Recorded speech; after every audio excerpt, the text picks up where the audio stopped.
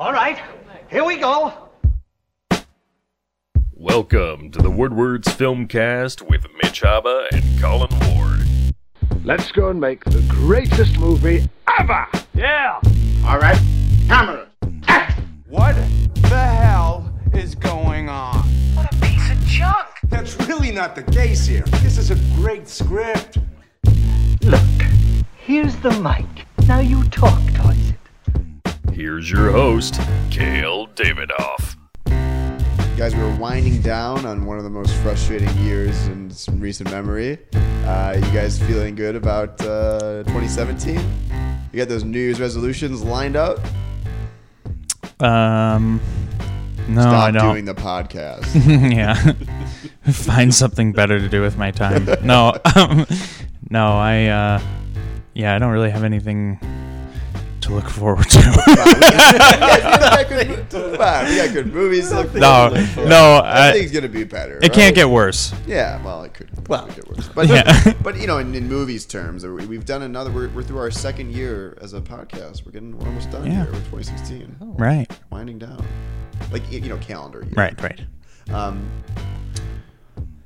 Part of which we're getting it's like Oscar season is going to be on the horizon. Next thing we know, and that's why in this episode we're going to talk about a movie that's getting a lot of award buzz, Manchester by the Sea, and we will delve into that later into the show. Let me explain how this is going to work tonight, everyone, or this week. We're doing Manchester by the Sea right now, and right after this we're going to record our podcast on Rogue One. So after you listen to this, look out for Rogue One that's coming out right after. Welcome to the Woodward's Filmcast, your Detroit podcast for film, TV news, and discussion. My name is Cale. I'm here every week with my friends. Mitch. And Colin. me, Mitch, and Colin get together every week. We watch a movie. We sit around and talk it to death. And we also do some news stuff and some video on demand recommendations at the end of the show, which may or may not have Christmas flair to them. I can only speak for myself. But we're going to find out later in the show what we're watching as the holiday season kicks into gear. Since we're doing Manchester by the Sea, I thought it would be good to talk about, in our news section here, Colin, our awards expert, talk about what's new in the Critics Awards and all that stuff going on. Because, and we'll talk about it later, but Manchester by the Sea, it keeps getting, I don't know if you just saw, there's another one, it just won another Critics Award section, it won Best Picture of the Year. So while we're on this subject, what's new in awards season, Colin? Well, we got the big two besides the Oscars that have been announced. They were both announced last week. The Golden Globe nominations came out, and the Screen Actors Guild nominations came out. Both are, probably the Golden Globes is, they were the first major show out of the gate, and Right. a lot of times they not only predict the nominees, but sometimes will predict the winners, and it gives a good momentum to anyone who wins to go on and win the Oscar, or at least be nominated for one. And the Screen Actors Guild too. I think the Screen Actors Guild actually has the best record for whatever movie wins ensemble. For Best Acting Ensemble, has the best record for winning Best Picture, which there's a few interesting things that happened this year with that. The nominations. Yeah. But the Golden Globes are what came out first. Some of the nominees for that, they split them into drama and they split them into comedy, so it's interesting. We on the drama side for Best Picture, we got Hell or High Water, Lion, Manchester by the Sea, Moonlight, and Hacksaw Ridge. Lion is one of those I need to see. Yeah, I'm interested in seeing that. What surprises you most? No Arrival surprises me the most. You think that's going to be a sign of things to come? I think it will still get nominated for Best Picture, but it doesn't stand a chance in winning. I agree with that. You think it'll get nominated? I do. Yeah. Okay. I do. It's very interesting or strange to see Arrival and not see Arrival in there, but see Hacksaw Ridge in there for me. Mitch, have you seen Haven't seen Hacksaw it. Ridge? No, yet? I'm good. I think this time next week I'll have seen. I want to see it. I feel like I need it for me because it is still getting. Hacksaw Ridge for me is one of those movies where before it came out, it got all this buzz, and then it came out, and it's getting more buzz, from critics and from the award stuff. But everyone I know who saw it seems to give a lukewarm opinion about the film. It's better than I thought. You thought it was better than, yeah. I went in not really wanting to see it, but I liked it and enjoyed it a lot more than I thought I would. It's just I don't know. I think I was swayed away. I wanted it to be good. I wanted to see it, but I've been swayed away from jumping to the theater to see it. But now, it continues to get these nominations, so Yeah. I'm all about it. I'm not usually jumping at the bit to see like a really brutal war movie. So. It is violent. Yes, it is. On the comedy side, for Best Picture, we got 20th Century Women, Deadpool, Florence Foster Jenkins, La La Land, and Sing Street. Sing Street is the same guy who did Begin Again and Once. Mhm. Yeah, I hear it's good. I'm trying to think of the comedies that we saw this year. I mean, it's comedy or musical, right? Yes. But Yes, obviously, yes. musical. How could you forget Ghostbusters, Kale? I mean, it's interesting. Like, I don't really. What was the funniest movie? Well, Nice Guys. Nice Guys was definitely really fun. I knew that shit wasn't gonna get nominated for anything, but like if Nice Guys got nominated for best screenplay, like to me that would make sense, and if I was just objectively saying what I thought was well written. Mm-hmm. But are you surprised? A movie like we all love that. We all like that movie, right? Mm-hmm. Yes. Are you surprised it's not getting any love, and especially in an awards like the Golden Globes where they narrow it down to drama and comedy? Does that? Yeah, I mean, I thought there would be more like a flat out comedy in there, like how Trainwreck was in there last year. But I'm trying to think back on something besides Nice Guys that was. I mean, we saw Keanu. I mean, Yeah. I'm trying to think of like other That was funny. I'd have to watch that again. Yeah. But The problem with comedy is it's hard, and they make so many of them and they're all for different, senses of humor. So that's the problem. Is like I'm not gonna go see Get Hard. Like you couldn't pay me to see Get Hard. You couldn't pay me to see, I don't know. Medea's Boo. Yeah, right. Oh, I wanted to see that. I did actually want to see that.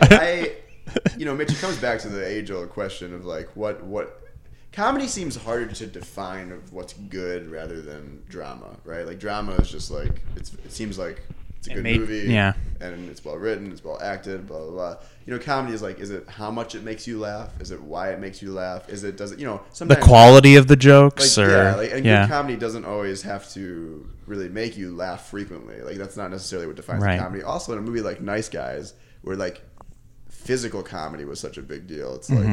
like so there's just so many questions. I feel like but Ryan Gosling didn't get like propelled into a wall and obviously turned into a fake CG dummy and then like hit the ground, which is in like every movie I see now lately. Oh yeah, I mean I'm commending the physical comedy in that movie was amazing. Right. Yeah. But like my thing is a lot of people didn't really see Nice Guys, but a lot of people saw Paul Blart too. so yeah. But It's neither just- are nominated. Yeah, right. But one of them is of quality. There's a quality aspect that you can recognize with like good writing and good acting. Yeah. You guys saw La La Land. I know it's musical or comedy, but was that movie funnier or dramatic or Drama. I think it was more dramatic, but there were some pretty good funny moments and just like light moments. Do you think it like I mean, the dancing. is there a reason maybe it should rather like I know it's musical or it's comedy or musical, but like if it was just comedy or drama, would it be better placed in the drama or comedy section? Drama. Probably drama. It's a romantic comedy, but it's more dramatic. It would be like, no, I don't want to say Notebook because that's like sap. She's Ryan Gosling's in it. Yeah. I think you could say it like the Notebook. Oh no, I don't think so. Well, I have to still this. Yeah, we will do a show on La La Land for sure. What else we got in the Golden Globes? On the dramatic actress side, we got Amy Adams, Jessica Chastain, Isabella Huppert, Ruth Negga, and Natalie Portman. Was Amy Adams for Arrival. Really? Yes, yes. Do you have Ruth Negga was Loving? Loving, yes. Ruth Negga was Loving. She was good. She was really good. Did you guys see that? No, but I hear that she was great. really great in it. You saw Jackie. I did. So you've probably seen the most out of those. No, I've only seen 2. Oh wait, Amy- You haven't seen you Florence saw- Foster But Jenkins? no, this is on the dramatic Dramatic side. actress. Oh, side. you're right. I've only That's seen so Arrival. stupid. Was and Jackie. was Natalie Forgot. Portman's Jackie? Is that like a seal in the deal for everything? Or? It should be. Okay. I mean, yeah. For what I've seen in the trailers, I like, and people like dog her accent for some reason. But like, if you go back and watch, That's how she talks. yeah, she talks like that. Like it's Weird Like, accent. it's like Mrs. Kennedy. Are you just making up your own act? Like it doesn't. Yeah. It's like sort of Well, Boston. it's like sort of it's English. a New England like posh. You know, the Onassis family, very very posh and proper, but she's mixed with a really ugly New England accent. She's so good in it. Really? Like, Really? it's stupid. Like, I thought she was really good in Black Swan. She's like on a whole nother fucking level here. Like, That excites me. it's I really wanna- great. I really want to see that though. Yeah, the only other one I could think that would like challenge her is I've just been seeing a lot of Amy Adams nominations. Like people really like her in that, but I'm like, Well, yeah, And she's never like won. I mean, she's won Golden Globes before, but she hasn't won an Oscar before. Now everyone Right. should check out our Arrival podcast. But Right. I remember, Colin and I were kind of. I thought we thought it was exceptional performance, but Mitch, you were kind of underwhelmed. yeah, I just didn't. Or there was nothing too. There was nothing too special about it that really made me be like, wow, this should be nominated. Now, In fact, maybe it was just the character, like Right. mannerisms I didn't like. or like maybe what she had to work with, I guess, wasn't necessarily. Now you've seen Nocturnal Animals. I have, yes. Are you surprised she got that instead of Nocturnal Animals? No. Arrival's the more showy, more, I think, the harder role to play. She's very, very somber in Nocturnal Animals. Not a lot of dialogue for her in Nocturnal Animals. She's on the screen a lot, but not a lot of dialogue.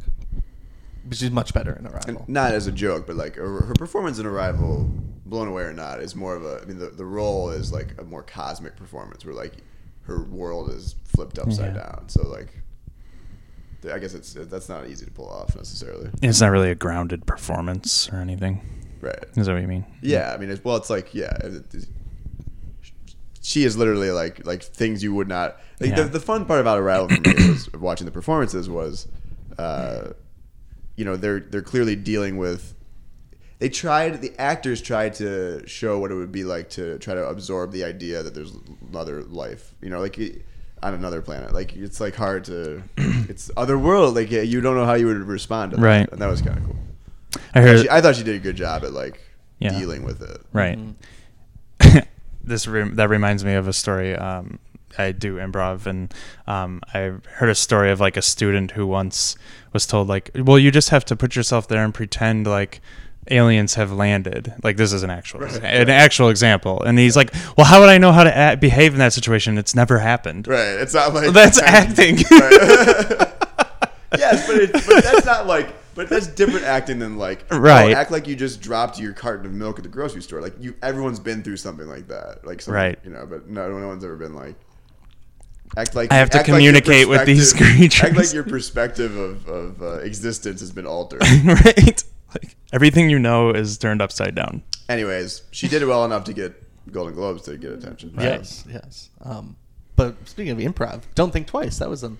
Oh yeah. A good comedy. Oh yeah. It was serious, but it was a comedy. Yeah, it would definitely be actually considered a surprised- comedy. Yeah. I have to watch that SAG again. Love? Oh. Interesting. I thought I thought Gillian Jacobs Would get an actress at the Golden Globes for it, but Or a SAG nomination or something. But comedy is hard to get nominated for, I think. I mean, besides Golden Globes, but how many times is The Martian is not a Right. comedy, I don't think, but that's right. like they don't. That's why comedy. We go back to comedy. It's like Defining it. Is yeah, so, defining it is hard, and defining why it's good. Yeah. is more difficult. and it's so subjective Yeah. way more subjective compared to drama, I think. What else we got? The Globs. On the comedy actress side, The Golden Globes. we got Annette Bening, Lily Collins, Haley Steinfeld, Emma Stone, and Meryl Streep. Nothing I saw. I don't think. Right. No, I don't think so. Unless you secretly went to The Edge of 17. No. which I do want. I did want to see that. Yeah, it movie. does look pretty good. Coming of age movie. Yeah, Probably not as serious as Moonlight. probably not. No, Good for her. Yeah, that's cool. That's I remember when she was like really young in True Grit. Mm-hmm. Was she like 12 or something? 13? crazy. It was a while ago. What else? What else we got? dramatic actor. Ooh. We got Casey Affleck, Joel Edgerton, Andrew Garfield, Viggo Mortensen, and Denzel Washington. I think this is a lock, I do. which we'll get into I think later so. today, or later in this episode. Really? Are you kidding? Yeah, a lock. It's Casey Affleck, so he'll win the Oscar too. That's interesting. I think so too. Because of like, Well, the Like the buzz momentum first of and- all, and I think we'll get into it, but I think his performance is like the best. Saw Loving, right? No, I didn't. Oh, no one here else saw Loving? No. Oh. Joel Edgerton was amazing, and I haven't seen Fences, but like, I mean, that's where you get to like, well, he's won it a couple times, Right. So like, Well, that movie seems like, and we're talking about Oscars, but he's won it a couple times. But. I think that the Fences seems like to me like a really Oscar-y movie, Right, but I think lately from kind of what we've been seeing is Oscars are kind of, well, it's not the 90s anymore, you know. That style of acting and that style of drama is starting to get like, you know, booted or starting to go away from that. Is like, it doesn't really affect people anymore. It's more subdued and natural performances. See, I'd take a Fences style of acting than a Manchester by the Sea type of acting, but that's just me. You I take mean, I what? guess I have to see Fences. I like the big stagey acting. Yeah, Like, I that's- don't. I like that. Like, what do you you mean like Glengarry Glen Ross? Like, what are you comparing it? Like, what? Well, like just like very loud, like I don't really know how to, but like showy roles, like Oscar moments, like where your movie seems to be just a bunch of Oscar moments of like, you can't handle the truth, or Right, like, okay. I'm your father, and blah, you know, that kind of stuff. It's never. That's how it You used think- to you be, think- and now we're you getting more think to it like a moved to, like- natural acting and like, I don't know, just not so over the top. I thought Manchester by the Sea had a lot of over the top. Really? Not as I'll far. give Not it as to far. him. not- Really? not- Over the not top. in None the of it felt acting. real to you. Not in the acting, All right. but a lot more of the choice of direction, I would say. But we'll get into that, there. I'm sure. What else? Actor on the comedy side, we got Colin Farrell for The Lobster, Ryan Gosling for La La Land, Hugh Grant, Jonah Hill, and Ryan Reynolds. I don't know. I have no idea who's going to win this. No, see, this is like, so Lobster wasn't up for best comedy, right? No, which is See, that's which kind is of- crazy to me. Yeah, I forgot about. That should be up there. Yeah. that movie's really good. It's really weird. Yeah, I like it. He should win. He won't, but I think don't he will. it'll probably be Ryan Gosling I because he think Ryan dances. Well, he dances. Also, so. you guys will probably roll your eyes, but like Ryan Reynolds is that movie, and that's a more not contemporary. It's a more that, you know, when you think of comedy, that's the kind of performance you think of, Another comedy this year, yeah. and Right. and I think he just nails every part of it. I mean, like being funny, if that's what you're basing this on, and not a lot of. To me, it's also like who else are you going to put in that role that does it like Ryan Reynolds did, and probably maybe a couple other people, but whereas even for me, like Colin Farrell's part, you could see some other people playing that role. He has no shot though, right? I don't think so. Maybe. Unfortunately. I don't know. He would get my vote if I was voting. Do you think that people take into consideration that either he's CGI a lot or he's in a mask a lot, and that's like taking away half of the parts of acting? No, I think they just won't award it because it's like Superhero movie. Yeah. it's a stupid superhero movie. Right. A lot of dick jokes. Yeah, it's immature. I laughed. I mean, I laugh too, but I have. How many times have you guys seen it? Once. Once, and I Okay. it's a little forgetful, but I've seen but it his twice, and performance it's is not- just as his forgetful. performance is not forgetful. Like I think we've already talked about it, but I watched it again a couple months after it first came out. Yeah. It's just not as funny as I remembered. So I'll let you guys be the judge when you see it again, whenever you do, if you do. But not gonna make my top list of the year. On the supportings, for supporting actress, we got Naomi Harris, Nicole Kidman, Octavia Spencer, Michelle Williams, and Viola Davis. This is for comedy. No, That's for. drama. Oh yeah, that's right. They don't do that, so it's they do just them together. all Yeah. Oh, right. Yeah. Right. So I'm trying to think. Naomi Harris. Did you say Michelle Williams? I did. Yeah, she was very good. I'm thinking Viola Davis. Maybe for Suicide Squad. She was the best part about that movie. was she? Yes. I don't think so. I think so. I don't think there was I don't really know. anything I'm great not- about this I'm not gonna movie. make any extreme claim about what the I best know, part of the no, movie not her. Maybe not her character, but like was. The fact that she was her. in it. Yeah, being in it. Wow, she's in it. That's pretty good. All right. What else? Anything- On the supporting actor side, we got Mahershala Ali, Jeff Bridges, Simon Helberg, Dave Patel, and Aaron Taylor Johnson. Did you say Dave Patel? Dev Dev, Patel. Dev. Dave Attell? An Indian Dave Attell? It's gonna be a hard one, right? As the season goes on, or no? I think it's a toss up between two people, Mahershala Ali and Jeff Bridges. Yeah.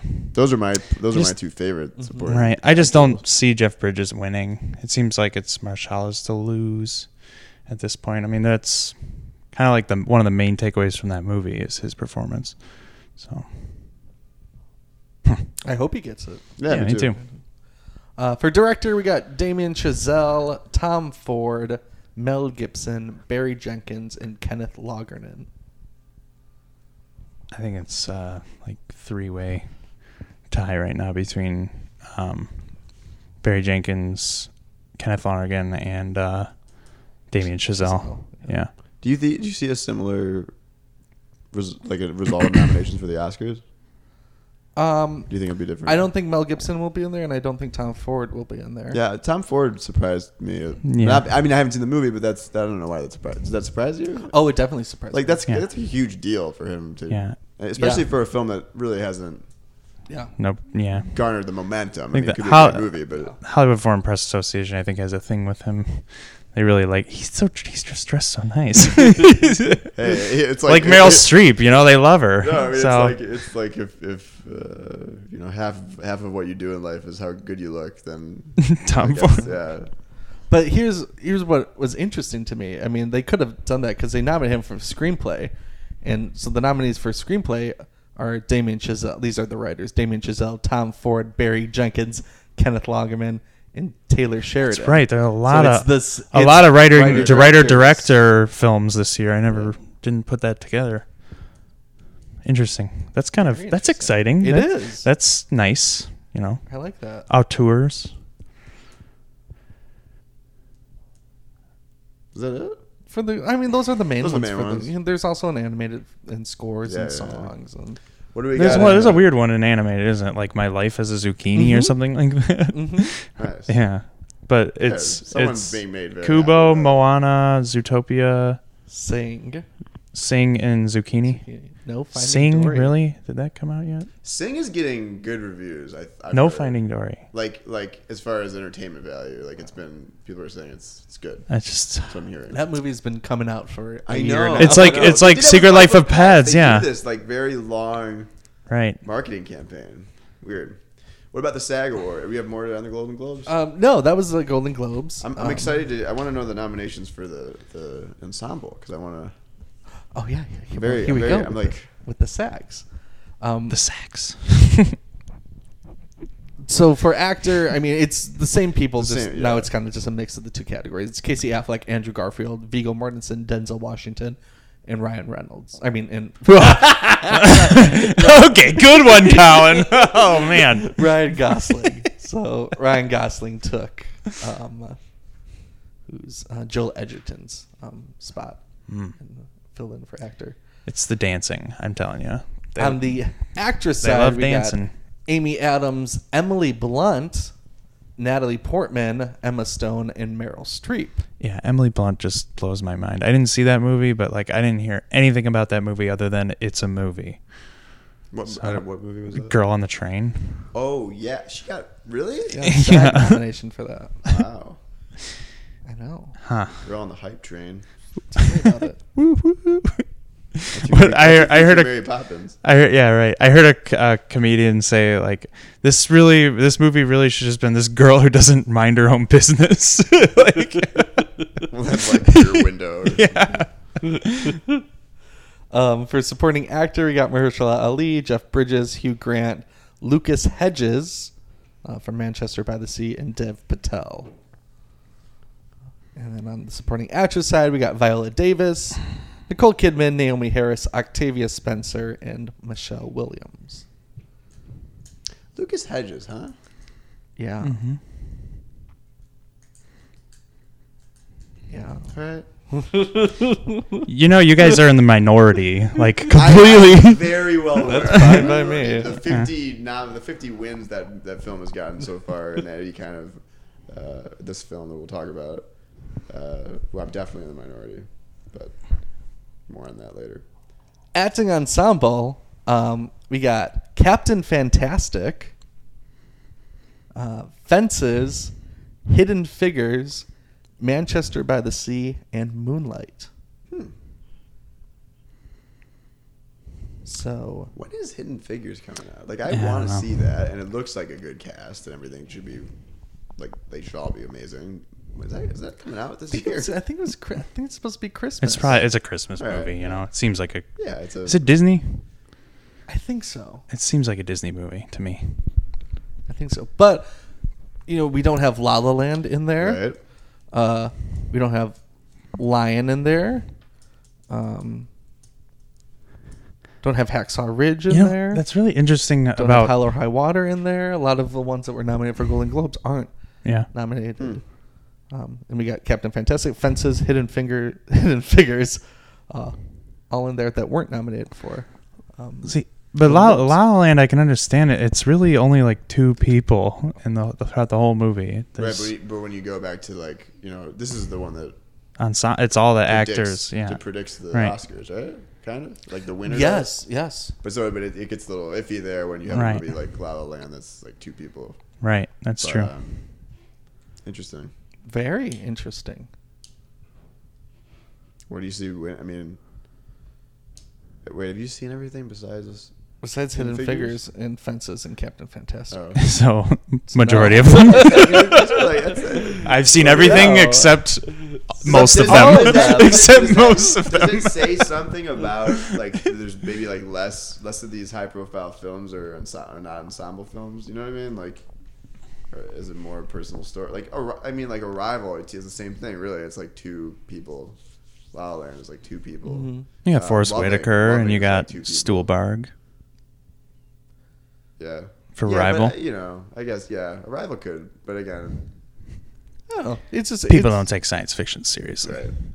It's interesting. I mean, there's a lot of really good acting ensembles that aren't mentioned here. I mean, like 20th Century Women has a great ensemble.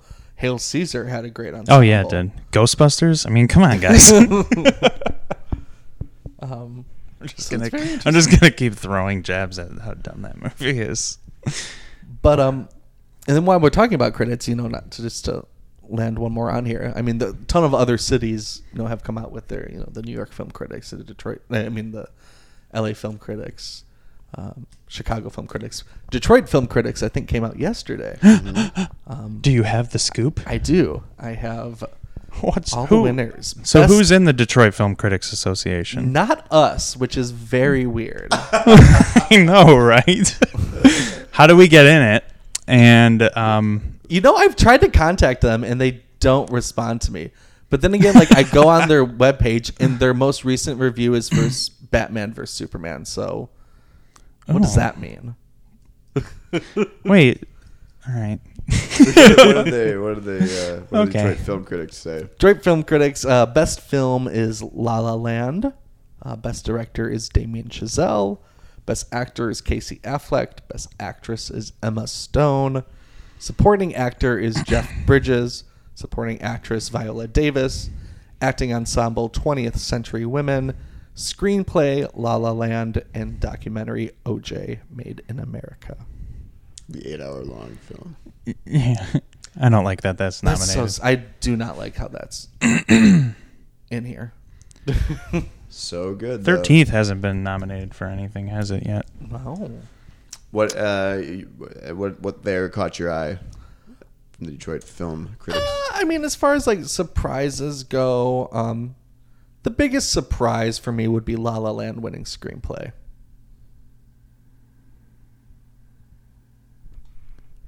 Yeah. I think there have been better scripts. But the I mean, I think Arrival is like a freaking genius script, and Yeah. I think I don't know. Like I think what are your favorite scripts of the year? I mean, mine is like probably Arrival, Moonlight, Hell or High Water. Hell or High Water Yeah, Hell for or High sure, Water. and then honestly, seriously, Nice Guys. I mean, I think it's a brilliant script, but I have not seen La La Land. Well, the screenplay is not the best part about that movie. yeah, no. Which isn't probably a. It's not still a knock. good. It's I mean, not you don't- terrible. it's It not. still has a clever. It's cleverly structured and Similar, we'll get to Rogue One, but like that's not a movie you go see because of the screenplay. You know what I mean? Like, I think like action movies, Certainly. and musicals, and stuff like that. It's just, I mean, my least favorite part about La La Land, and I mean, I don't want to say this when you're here and you haven't seen it, is the obviousness and stock characters and triteness of the story. I mean, Right. it's not what it's about. It's how it goes about it. yeah, but that's not the screenplay. The Yes, it is. No. How it goes about telling the same story we see in every movie we've ever seen. Yeah, but I put that more that's on the director. right? I mean, Yeah. that's the direction. I mean, it helps with the script too. I mean, helps to have a script that does that. I mean, a director is kind of nothing without a script. yeah, I don't know. I mean, yes, You can't but- turn a masterpiece, or you can't turn a piece of shit script into a masterpiece. It's way No. harder. No. But one, there is not that much dialogue in La La Land. No, you're right. And every character in it is a stock character that I've seen 100 times before. And the things that I liked about La La Land is strictly visuals and what they do with the camera and especially what they do with the lighting and the score. I mean, Is this a La La Land podcast? no, I don't want to get into it, but like I don't want to. I don't want to Right, give no too much ruin it away for for me. It's- for Kale. We'll look It's- out there for I mean, I'm interested to have we'll make this a center point of our La La Land discussion. Yes. You know, like what does the role of a screenplay play in a movie like La La Land? I think that's a good. We're gonna keep that in the back of our minds because. And do we classify the songs as a screenplay writing or as its own separate thing? Right. Because I don't know if people are judging the screenplay because they have a couple of cleverly written songs in the movie, Right. which should be judged as songs and not as Well, spoken words. I guess that would come down to did the screenwriter write the No. lyrics? I don't think Damien Chazelle did, right? I don't think so. No. So I think actually the writers, the lyricists, is that a term? Actually went to University of Michigan theater school. oh cool, yeah, I read that. Yeah. There's a couple of people involved with that film. Yep. He high did level. the score for it. The writer of the songs did the whole Justin score. Hurwitz. I don't. Are you sure? Okay. Yes. Sure. All right, let's get into. We will do a La La Land thing, but we're not here to talk about La La Land today. We're here to talk about Manchester by the Sea, which has been racking up a lot of nominations and a lot of award wins. You know, you go to IMDb right now, it says 51 wins so far and 135 nominations. Pretty good. This is an Amazon movie, which is pretty cool. I'm all about that. I think Netflix and Amazon and HBO should be more involved with this sort of theater exposition of movies. But it's good I think it's good when a movie that's produced from someone like Amazon gets this kind of critical attraction for being talked about best actor, best movie, best script, best direction. Kenneth Lonergan. Is that how you pronounce this? Lonergan. Kenneth Lonergan wrote and directed this film. Writer of films like Analyze This, Analyze That, Gangs of New York, movie called Margaret that I've not seen. I haven't seen his other films either. As an aside, I love Analyze This. The first one, it's a fun movie. Analyze That, I think, was the only movie I fell asleep in. Yeah. In theater. Casey Affleck, of course, is the star of this film, getting a lot of traction for Best Actor. And Michelle Williams is also getting some acting nods so far. It's the movie about an uncle who's forced to take care of his nephew because of his brother's death. Let's go around and do some initial thoughts about this film. Colin, let's start with you. We'll circle back around. What were your first thoughts on Manchester by the Sea? Initial thoughts, I am extremely impressed by all the performances. I think everyone in the cast does a great job with these characters, especially Casey Affleck. Really just a totally lived-in character that you feel for throughout this movie. I can't say enough good things about the performances. The movie as a whole, to me, I don't know if it's all the critical hype it got before I saw it, really amped me up to think I was going to see a really, like poignant movie that is important.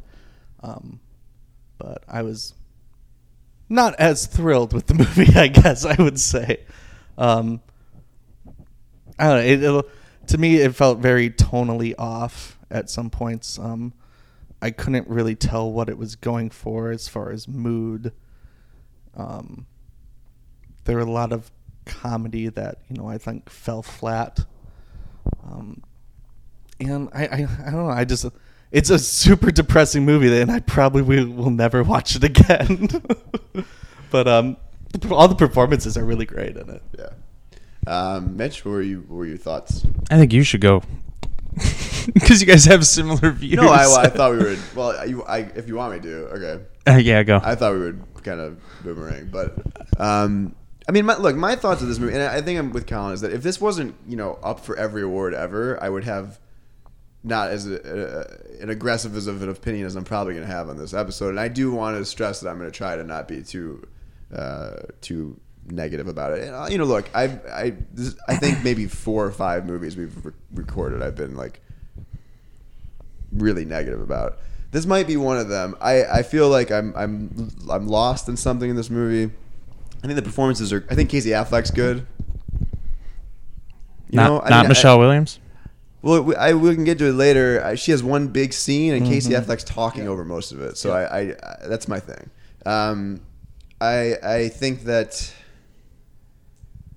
it's a depressing movie. I'm not sure what it's trying to say at the end. I'm not sure what Casey Affleck goes through, and I don't know where he starts at the beginning and gets to the end.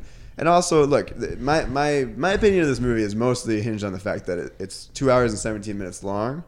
And it wasn't engaging for me. Like I don't want to use the word bored, but things were just happening and I was watching them happen. And I didn't feel like there was a direction, I guess. And that's the only thing. I mean, it's clearly well performed and shot. I liked the. I think Colin, you didn't like the music. I did like. I thought the music worked effectively, but so I was a little. I was underwhelmed. That's my opinion. Mm-hmm. Mitch. Well, I think to your point that you didn't know the direction it was going. I think that's what I liked the most out of it, because it was a very, and I hate the term, but slice of life kind of movie. Like, I feel like this film is as close to life as you can get in a movie. Like the humor in life and times of tragedy, the great moments of emotion that also accompany that, and like you said, these performances are lived in. Like, they're so subtle and natural. Casey Affleck was Lee Chandler, and I mean, I think he's going to win the Academy Award, and it's really the best performance I've ever seen him give.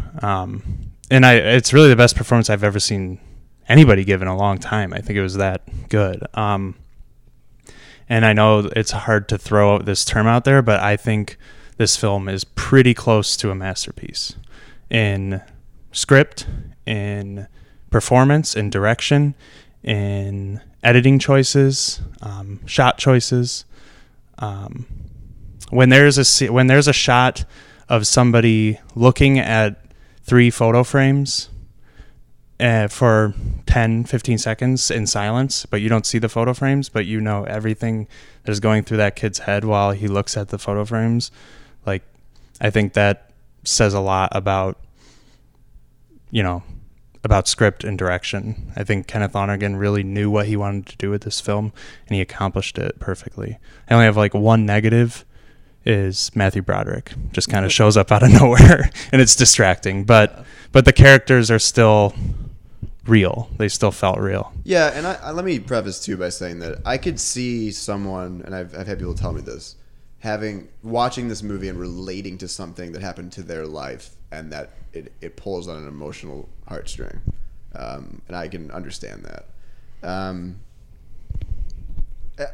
you talk about like script and perfection, I mean, I think I think Matthew Broderick's character is an example of, I think a lot of things in this movie just pop out of nowhere. I kind of don't know why most of the things that happen in this movie. That goes from getting shots of band practice and drummer kid to the boat doesn't work and there's a problem. They need money to get the boat work, and then out of nowhere, it's like, why don't we sell these guns? I think there's just so many things that just happen and could have been explained or could have been felt more more organic or more like. See, I just felt. I felt those were super organic moments. Like, it's weird. He comes. It's not, because like I mean, for me, like the moment where I was just like, what was this whole, the engine's dead, we need money. That's a big plot of the movie, right? And then all of a sudden it's just resolved because he walks by a gun case. Did I miss something? Like, like if that had been a thing earlier in the movie, like, oh, my brother loved these guns, we can't sell these guns, and then there's this whole thing where like, oh, you know what I mean? Like, just story progression. Like, I didn't feel like anything developed other than he just walked by some guns and was like, these are worth something, we can fix the boat. See, I thought that as like, to start the film off, he's been thrown into his hometown that does not think well of him for reasons we'll get into when we talk about spoilers. So he's been given the task out of nowhere to like help his nephew out, and that boat was a source of income for them. So now he's got to help with that. He's got to help with all these things that are not part of his life. And by the end, when he like he's like, no, the boat, we're selling the boat. Fuck the boat. Like, he's only thinking about himself in that moment. Fuck the boat. I'm not helping you do this. We have to get you out of here so you can come to Boston with me or whatever. And then throughout the film, he starts to, do things that are contrary to that belief. He starts to change a little in his treatment toward Patrick, which is Lucas Hedges. All right. Lucas Hedges' character, and he starts to, help him and start to understand like where he's coming from. Yeah, I mean, but that goes back to the thing is like, it feels like real life. Nothing has to be like over explained. Things just happen. No, I understand, but I also like, and Colin, sorry if I'm not trying to eat the floor here. No, you're saying everything I want to say. I also like, this is spoilers. Spoilers. I'm just saying, like, but there's no spoiler. Like, that's what I'm saying. I mean, there's not. I mean, he. To me, like, it's like, oh, like, I mean, and this might be an obvious. Well, the spoilers in the middle of the film, like the motivation of our character, right? Which is not I mean, it depends what your definition of perfect screenwriting is, but like I thought the whole part, I mean, that whole part reminded me literally, but also structurally, like Suicide Squad, where fire guy Diablo in Suicide Squad has this really tragic backstory, and then you don't really hear about it till later in the film, and it's ironically a really similar story, where he burns his house down and his children get killed, but it just like it was so flashbacky that moment, that spoiler, that it like, and it was so much exposition and so much. And you talk, I mean, the whole like lived in real life thing is true, but it also got to a point for me where it seemed so melodramatic. Like, and I made this status about, there's a scene where he's, after his house burns down, where he goes and he gets talked to by the cops, and he leaves the cops and he pulls the cop's gun and he threatens to shoot himself. I posted that status on Facebook. He tries to shoot himself. He doesn't threaten to.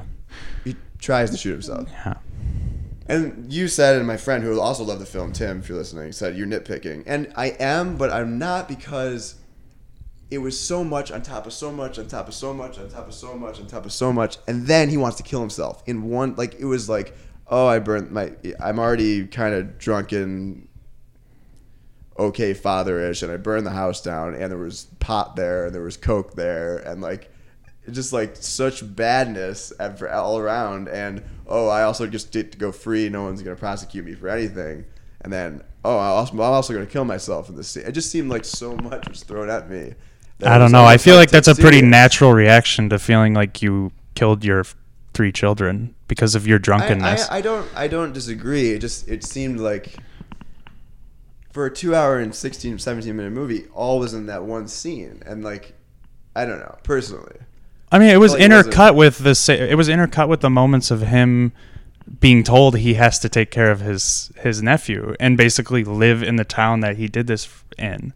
Like, I have spent the past however many years, 10 plus years, running away from this town because everybody thinks I purposefully burned down my house to kill my wife and kids because in a drunken rage. That is like the rumor. We're not told that, but that's the rumor we pretty much are inferred upon by like, that's the Lee Chandler.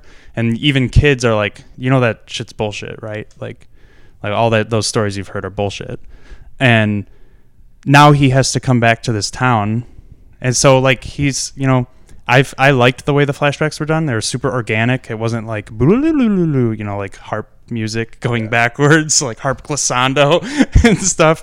Or like, thinking of an object and then like flashing back to why he's thinking of that object. They just happen so organically, like memories do. And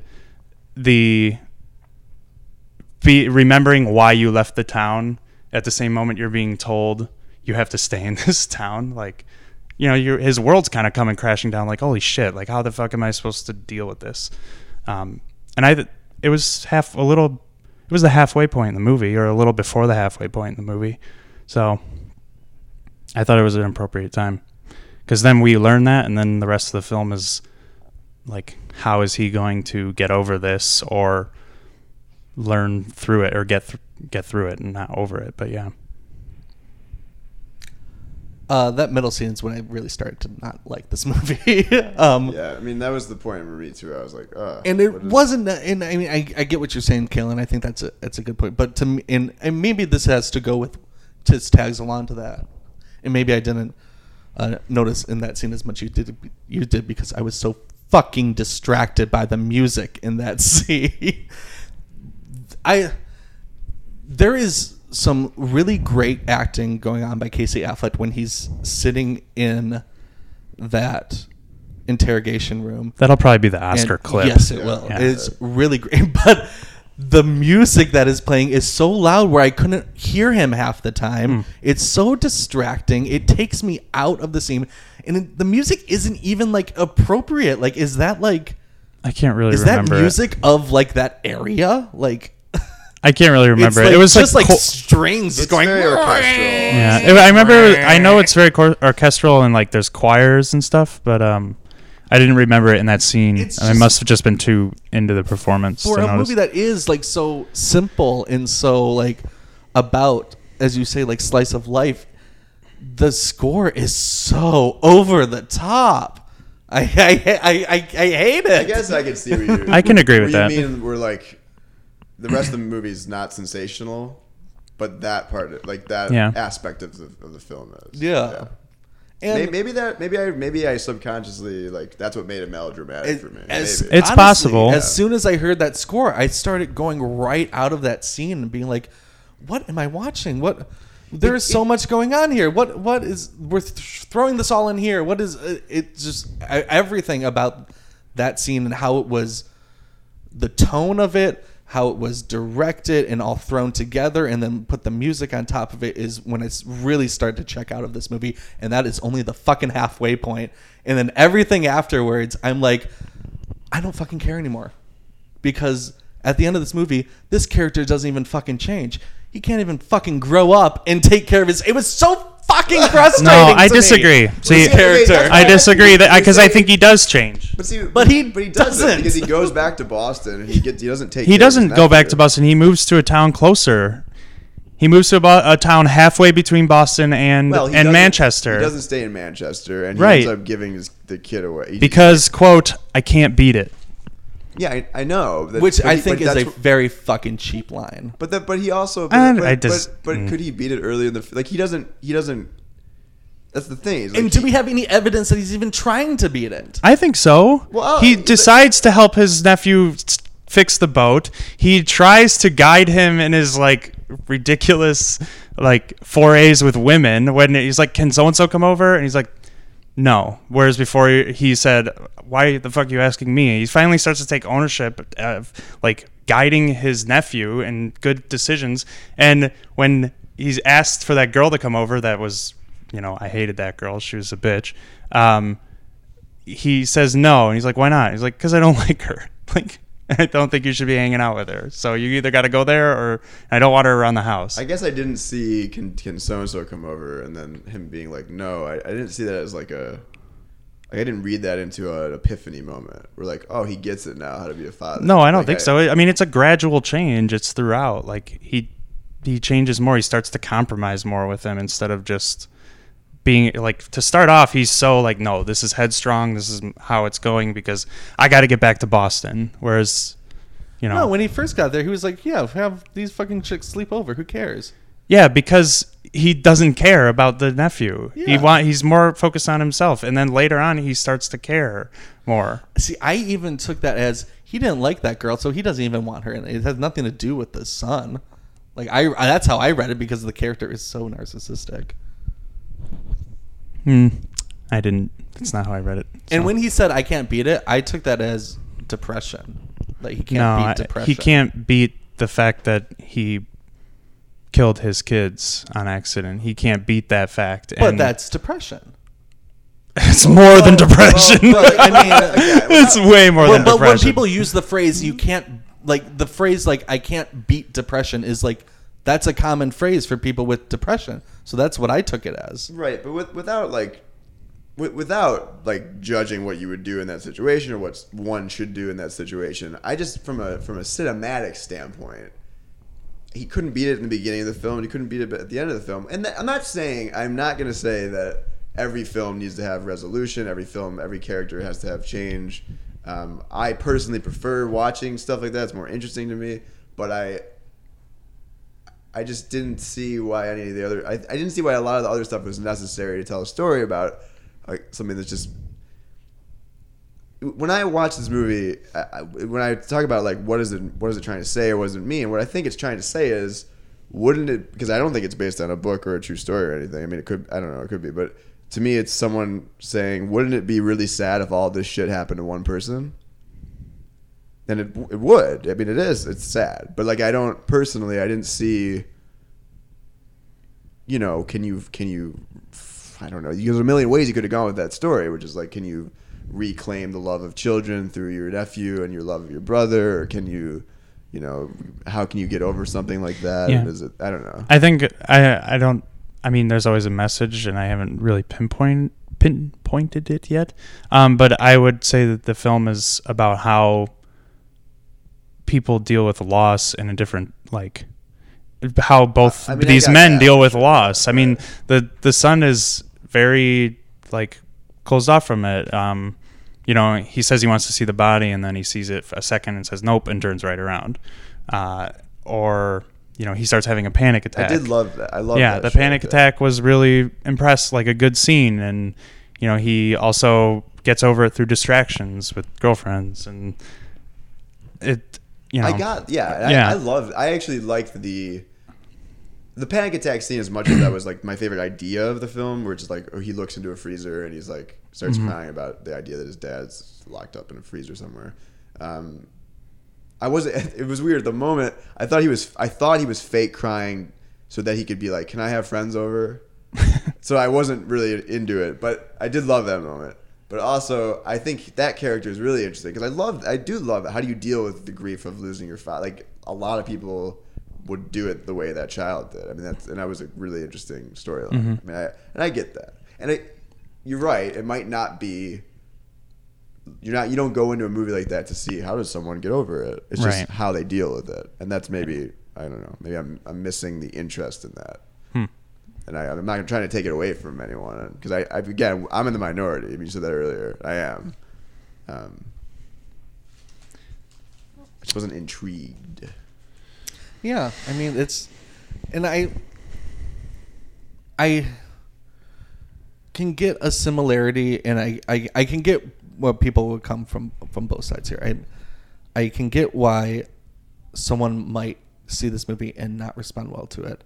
But I can get why someone can see it and respond well to it. I can also get why someone can see something like Moonlight and not respond to it because, you know, it just doesn't. It's not them. It's not what, you know. It's not what they see and what they're living. And I can also see why people see Moonlight and think it's great. These are maybe the two best reviewed movies of the year, and they're two. They're very black and white, both of them. Yeah, which you know, is very interesting. I mean, just to me as a viewer who is white but is also gay, has some minority, can watch something like Moonlight, which is coming of age, how people handle certain situations, and respond well to that just because I connect more with that character, and then see something like Manchester by the Sea where I just felt like I didn't connect with any of the characters. Maybe it's because I just haven't, you know, experienced, you know, grief on that level yet. I mean, I have had people close to me die, but I mean, I don't. It's very hard to. It's hard to relate to somebody someone who's done. It's very almost, hard to like right. put yourself in that position. I mean, I remember what Mel Gibson said about Hacksaw Ridge, about how like they took things out of the movie that were real because people wouldn't believe that all that bad shit happened. Right. And I think there is an aspect for me in this movie that, I mean, this guy loses his brother and his parents and his kids and his wife and his house, and everyone in his hometown hates him. Everyone dies. The boat doesn't work, and I mean, just everything is going. It's just like so much where I kind of like. And he's really. Well, I mean, he's shitty to be adopting. around, too. Well, he's also adopting someone else's problems at the same time of having to deal with his own problems. I mean, he feels like he wants to die. I mean, really, he wants to die. He has even put himself up in an apartment that's underground. Like, he's subtle. Yeah. Well, he's also not. You know, he's just dead inside. Like, he picks two fights, which were really well done. I thought, like, perfect example of like what a bar fight actually looks like. It's real quick and violent, and then, you know, just a lot of tackling and falling to the ground. He, you know, he feels like everyone knows what he's done, and he doesn't want to react to anybody, and all he wants to do is drown his sorrows in alcohol. So I could relate to his character to an extent, like feeling depressed, but obviously I could never relate in that. But I could still feel and understand his fully realized like characterization of that character. The whole time I'm just like, have you seen a therapist? Yeah, not in Boston. I did kind of also. I mean, you're talking about other things they could have focused on than like the band kids and the girlfriends and all that stuff. Which again, I wasn't sure. I was like, am I laughing at the fact that, I mean, just all those. Like, am I supposed to be laughing at the fact that he can't have a conversation with his nephew's girlfriend's mother? Like, I don't know if that was supposed to be a funny scene or I don't know. Like yeah. At least he made an attempt. But also, I thought this movie was actually pretty funny too. A lot of the moments and like a lot of lines and a lot of physical moments that are just like, geez, like the stuff with like trying like the Patrick trying to get laid with the one girl and just always being interrupted and like jumping up and getting on the computer real quick is like, oh, it's just working, but the parents obviously know what's going on, so right. But that's like, I liked that stuff, but that's not what the movie's about. Like I liked all of that stuff. In any other movie, like if it's a coming of age movie about what it's like to grow up with and you lose your father, like, I mean, but it's not. I don't think it's not a coming of age movie. No, I don't think it's a movie about dealing, the moments after a loss. Like how you live. I guess I would have rather like learned more about Lee. Is that his name? Mm-hmm. Yeah, I would have rather taken those scenes out and put more about him. I mean, he's an interesting character in the sense that like he's a plumber, but he's obviously smart. I don't know, what did he do before that? I don't know if that was just work on the boat. Because he seems to be very well versed in legality, which is either something that I couldn't suspend my disbelief for, or there's more to his character than I don't know about. But he like really is well versed on like, he has a good grasp of like when someone tells him what happens after the death and with the trust and with taking over people's guardianship. He seems to like get onto it really quickly. Well, like for a plumber or someone who works on a boat, it didn't seem like something that he would. Well, I mean, his dad died, right? And his mom died. So you got to have some sort of sort of knowledge of that. And he's been through the funerals of his kids. Yeah, his kids and stuff. So he's dealt with a lot.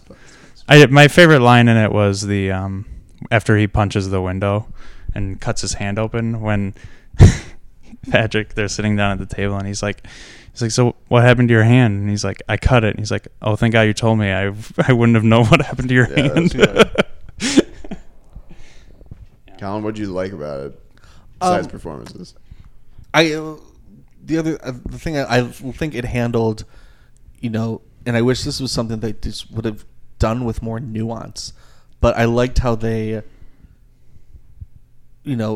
talked about, the minutia of like things to do after someone dies. Yeah. Okay, he's at the morgue. We got to contact the funeral home. The funeral home will take care of this. You pick out the casket. The minutia of things, the mundanity. Yeah. I like that, but it's very hard to, keep that mundane things for 2.5 hours long. And I did love that. I mean, and that stuff I related to, for sure, because we've all experienced death. Yes. And the number one that I related to was, and I loved, and I never really seen this done. I don't think not like this, but where he's got his one girlfriend. The kid, his one girlfriend and 2 friends over right after his dad dies. Mm-hmm. And there's this great scene where like they're talking about the sadness, they're talking about all the sad stuff, and then it turns into a debate about Star Trek. Yeah. And the girlfriend and then the one girl ruins it. Yeah, she does, because personally, I found for most people, and I definitely feel this way, when I'm going through something like that, I want to talk about something else. Like my friends come over, let's just shoot the shit about sports or something. Like, I need my mind taken somewhere else. Right. So I like that scene a lot. Like, what the hell, man? Yeah, but that was my favorite scene. Right. I like that scene. Good. Mm-hmm. Good stuff. I'll tell you what else felt really out of place for me, with that vision of him and his daughters and like, Daddy, I'm burning. I'm like, what type of movie is this? Well, that's see, that was the other thing, is like you've got a weird voiceover by Matthew Broderick that comes out of nowhere. You have this vision that like it doesn't like stylistically it seems like it's kind of all over. Like there's just, I don't know. It seemed like basically the voiceover of Matthew Broderick was like, where did this come from? Well, he was reading an email. I know, but like, yeah, I get it. But how else are you gonna? I think it would have been cheaper if it was a phone call, because I think like the fact that it was an email made it even more like shitty that his mom doesn't want to see him anymore. I don't, there are a lot of things going on with her character that were kind of left up for like interpretation. Like obviously a drunk, and obviously or former drunk, and now devout Reformed Christian. So there's gotta I found be some other way you can do it. I mean, it was like you don't hear a voiceover from the main characters at all the whole film, and then all of a sudden you got a voiceover from a character that I forget. Like Matthew Broderick was in that film. That was another moment where like I knew he was in it because of the opening credits, but then it's like the last tenth of the movie almost, and he shows up, and I like kind of giggled. It was actually the biggest laugh in the theater. That's why that was my main negative, is because it's distracting. Yeah, it's like wow, it's like Matthew Broderick, and then that's all you can think, because it's like he's kind of an important character, but also all I could think of is Matthew Broderick. Like, why pick him? Right. Why not pick just a character actor or somebody you recognize like from TV that's not as big as like, wow, it's Brad Pitt, like what the fuck? Yeah. So it was weird. A weird choice. I don't know why they did that. Maybe he invested or something. Yeah, maybe they know him. Yeah. It's just a movie that, and I'm just thinking about this now. It's a movie that we liked the subtle touches of not showing what's in the pictures frames to get what's in the picture frames, and I noticed that. And the care he takes in like packing them when he's like wrapping them in the towel and stuff. I mean, but then that just says a lot. Throws that subtlety out the window and has the direct voiceover. It's just an interesting stylistic choice. Yeah. Whereas I'm thinking, why not, try to use that same subtlety that in one scene as the other. Like, I'm not sure how to do it, but it's just it's an interesting thing. It was so short it didn't bother me. I mean he doesn't even finish the email was much longer. Well, I know. That's why you could just show it. Yeah. If you're gonna read a little bit of it, if it just says your mom doesn't want you to see you, and then you close the computer. There were a lot of very like reactionary people. I mean, like I laughed a lot in this movie, and I didn't cry at all, which, of all the movies, like I cried during La La Land. Like that's what I cry at. I cry at like very joyful, kind of moments, but really sad moments. I'm like, oh wow, like yeah, that's really sad. But there were people in my theater that were like openly like gasping and like really reacting to things that were just like, Jesus, lady, calm down. Like when he pulls the gun and is about to like tries to kill himself, this lady was like, no. And then when it was all done, she let out a big like. He's not gonna kill himself. It's a flashback. Yeah. Right. Unless she didn't know, because I guess you might. She may have been simple. Yeah. No. You didn't really follow that if you're not. There were a lot and when he picks his second fight in the bar with the guy who bumps into him and then he just straight out punches him, she like freaked out. She was like, no.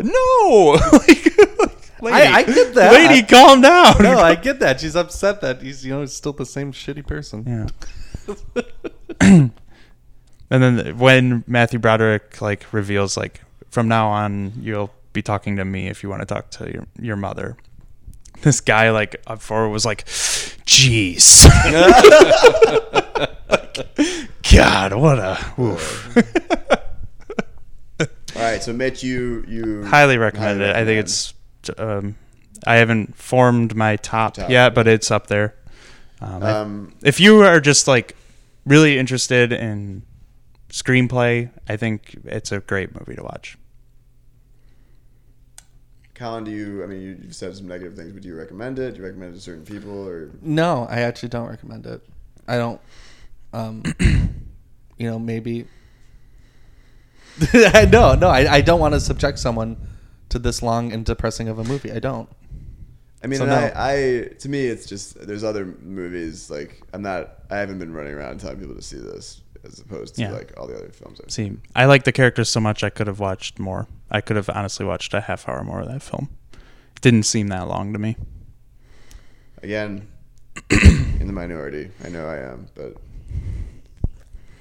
underwhelmed. But good performance, Casey Affleck. We end every show with some video on demand recommendations. I'll go first. Will you? Yes, Okay. I'm gonna go first. Since I've been such a Scrooge in the show, I'm going to go ahead and recommend Scrooged, which is on Netflix right now, and it's a Christmas movie, and it's Christmas time. I'm gonna do 2 Christmas movies for our recommendations. Scrooge is. Have you guys ever seen the Richard Donner film Scrooge, starring Bill Murray? Yes. No. I'm surprised. You've never seen it? I am No. not one who celebrates Christmas, but I do watch Christmas movies. But I'm surprised how many people have not seen Scrooged. I've been asking around, and no one's seen it. Really? The Ghost of Christmas Future scared me when I was Oh younger. my god, that Yeah. whole scene! Scrooge is a scary. It is the scary. Art design in that it's a comedy, but It's the an 80s, design, it's very Richard dark, Donner. yeah. It's good. Very funny, and Scrooge is kind of known for It's a Wonderful Life-ish monologue at the end by Bill Murray in a way. It's a Christmas Carol, so. Yeah, right. That's it. But It's a a Wonderful Christmas Life. Carol, so you're gonna know what happens. Yeah, It's But- a Wonderful Life is also basically a Christmas I Carol. know. That's interesting. That might be my next recommendation, by the way. But also, I'm writing about it, and it's interesting the little twist in that trope. Anyways, Scrooge, Netflix, check it out. Colin, what are you recommending? Well, I'll stick with your Christmas theme. Home Alone is on HBO, and I just last week We saw saw saw it, Home Alone at the DSO again this year, and it was Yeah. great as always. But the movie is on HBO, and it was a great movie. I was thinking about that DSO thing, and I would love to see like La La Land done. Oh, at that. yes, Oh my God, that'd be yes. so fun. Like just feeling that music instead of like a movie score, like, or even like Whiplash. That'd be like When crazy. they did a little bit ago, it was like the 30th anniversary of E.T. or whatever. John Williams conducted E.T. in front of like a big crowd. Whoa, that's while cool. the movie. That's amazing. That's I so would cool. love to. I would every year. I just can never. I couldn't go last week, and I still can't. They do multiple ones though. No, I think it's Of Home it's Alone, they one just do showing. one. Yeah. Well, I know It was that, really but I hard mean, to like do. they Well, do a the couple. Pops concerts Yeah. every so often. Yeah. Well, yeah, but I mean, they do like movies too. Like, I mean, Yeah. I think they do one every year, pretty much, or maybe Well, 2 a they've year. been doing Home Alone like every Christmas time. yeah. For like 3 Oh, I years. haven't noticed. I guess. But I know they do. I don't know if they did a movie one, but they do like the music of like Tim Burton. Yeah, Yeah, they did that's the awesome. music. They did like David Bowie that one time. Yeah, that was Music cool. of Prince. Prince is Prince. if it wasn't fucking New Year's Eve, I would go to that in a heartbeat. Maybe we should. I have New Year's Eve plans. Yeah, I also have. I know someone. Never mind. What? Tell me more. No. I know someone. Mitch, what do you recommend? So I'm gonna kind of go with the theme of like dramas that are comedies, but comedies that are dramas. Because when I thought of this film, I thought of like, it really feels like an Alexander Payne film mixed with a Richard Linklater film, like just jammed together with, Yeah. So I thought of one of my favorite Alexander Payne films. He was one of my favorite directors. Is Nebraska. Nebraska is very funny. Came out a couple of years ago. I don't really recall if it is on Netflix. It was for the longest Yeah, time. it So, was. I still haven't seen it, but it was for the longest You haven't seen time. Nebraska? No. Oh, you'd love it. I know. It's well shot. Black and white's perfect for like Nebraska and stuff. And yeah, I really like that movie. Will Forte's in it, and that's my Yeah. favorite actor. He's of really all good in time it, too, history. yeah. No, he's great. Yeah. So I'm gonna recommend that. Nice. It's good to see it. Does that take place in Nebraska? Yeah. Good to see somewhere other than Los Angeles, New York, Boston. Right. Well, that's all we got for Manchester by the Sea. We are gonna right after we're done with this, we're gonna do our recording for Star Wars, our Rogue One, the Star Wars story. So make sure to check out that as well. If you have any comments, I think Colin and I are insane for not liking this movie, or have anything to say about any other movie or what we should watch and what we should review or Christmas recommendations, hit us up at woodwardsfilmcast@gmail.com or on Twitter at woodwardsdet. For Colin and Mitch, I'm Kale. Rogue One coming up next. Yeah. Bye. Watching for me. If I could fly like birds on high. This has been a WoodwardsDetroit.com production, your Detroit avenue to alternative pop culture talk.